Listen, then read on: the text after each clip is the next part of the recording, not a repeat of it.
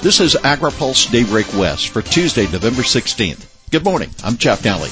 Here's today's headlines. Excitement for infrastructure bill. Gas prices keep climbing. CBO puts estimate on Biden bill's ag spending. President Biden signs infrastructure bill with cheers from California. President Biden signed the Infrastructure Investment and Jobs Act yesterday, raising the hopes of California farm and water groups of much-needed investment in water supply. More than $8 billion in measures are slated for repairing aging dams and canals, along with building new surface and groundwater storage, funding conservation and recycling projects, and improving ecosystem management. This is a great victory for Western water users, said Family Farm Alliance Executive Director Dan Keppen, calling it a once-in-a-generation investment.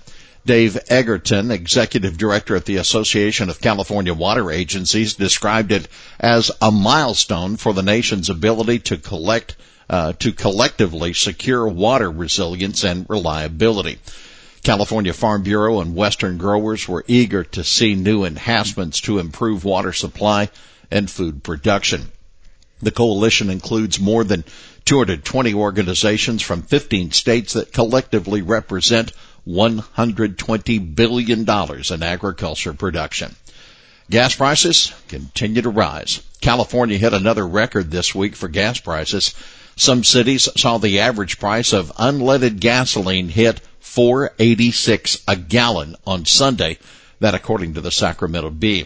The national average stands at $3.41, up $1.29 from a year ago. CBO puts estimate on Biden bill's ag spending. House Democratic leaders are pressing for a vote on President Biden's Build Back Better bill by the end of the week. And to that end, it looks like the final cost estimates for the legislation might just arrive in the nick of time. The Congressional Budget Office says it will issue the full cost estimate for the bill on Friday. Yesterday, CBO issued the estimate for provisions under the purview of the House Ag Committee, $81.7 billion over 10 years. That number includes $27 billion in budget authority for conservation programs over the period, including $5 billion or $25 an acre in payments for cover crops. The bill's forestry program also would cost an estimated $27 billion, and the bill would provide $25 billion in budget authority for rural development, clean energy, and debt relief. Now, keep in mind, the estimates are largely in line with the estimates that were provided by the House Ag Committee. The total does not include the bill's funding for child nutrition that's handled by the House Education and Labor Committee. Secretary Vilsack is appointed to a task force to help implement the infrastructure bill. Ag Secretary Tom Vilsack will serve on an executive-level task force to coordinate implementation of the infrastructure bill signed by President Joe Biden yesterday. The panel is co-chaired by National Economic Council Director Brian Deese and White House Infrastructure Implementation Coordinator Mitch Landrieu. Other members of the task force include Transportation Secretary Pete Buttigieg, Interior Secretary Deb Haaland, Commerce Secretary Gina Raimondo, Labor Secretary Marty Walsh, Energy Secretary Jennifer Granholm, EPA Administrator Michael Regan, and Office of Personnel Management Director Kieran Ahuya. You can read our full report at agripulse.com. Risk Management Agency gets new administrator.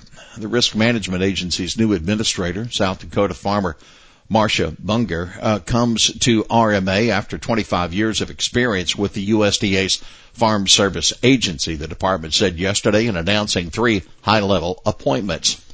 In other appointees include Shefali Mihata, who was named Deputy Undersecretary for Research, Education, and Economics, and Colin Finnan, who will be Senior Advisor at the National Institute of Food and Agriculture.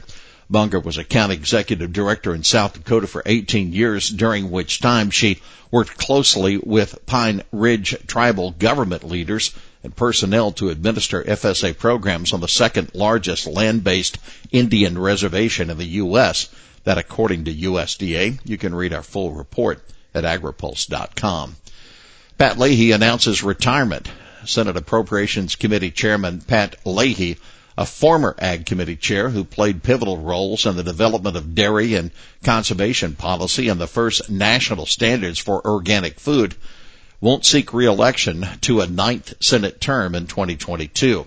The Vermont Democrat and 46-year member of the Senate said yesterday in Montpelier, "It's time to put down the gavel. It's time to come home." Leahy will retire as the most senior member of the Senate after first being elected in 1974, and also is the 5th longest-serving senator in U.S. history. He chaired the Senate Ag Committee from 1987 to 1995 and emerged as a stalwart on nutrition issues as well as conservation programs, dairy policy, and organic agriculture. You can read our full report at agripulse.com. Here's today's He Said It. The administration's decision will have disastrous consequences on the Central Valley. That Fresno Republican Representative David Valadao. Valadao was disappointed the Biden administration did not respond to Republican requests for more information on the decision to overturn Trump-era biological opinions for Delta pumping operations. Well, that's Daybreak West for this Tuesday, November 16th. For the latest news out of Washington, D.C., visit agripulse.com. For AgriPulse Daybreak West, I'm Jeff Nally.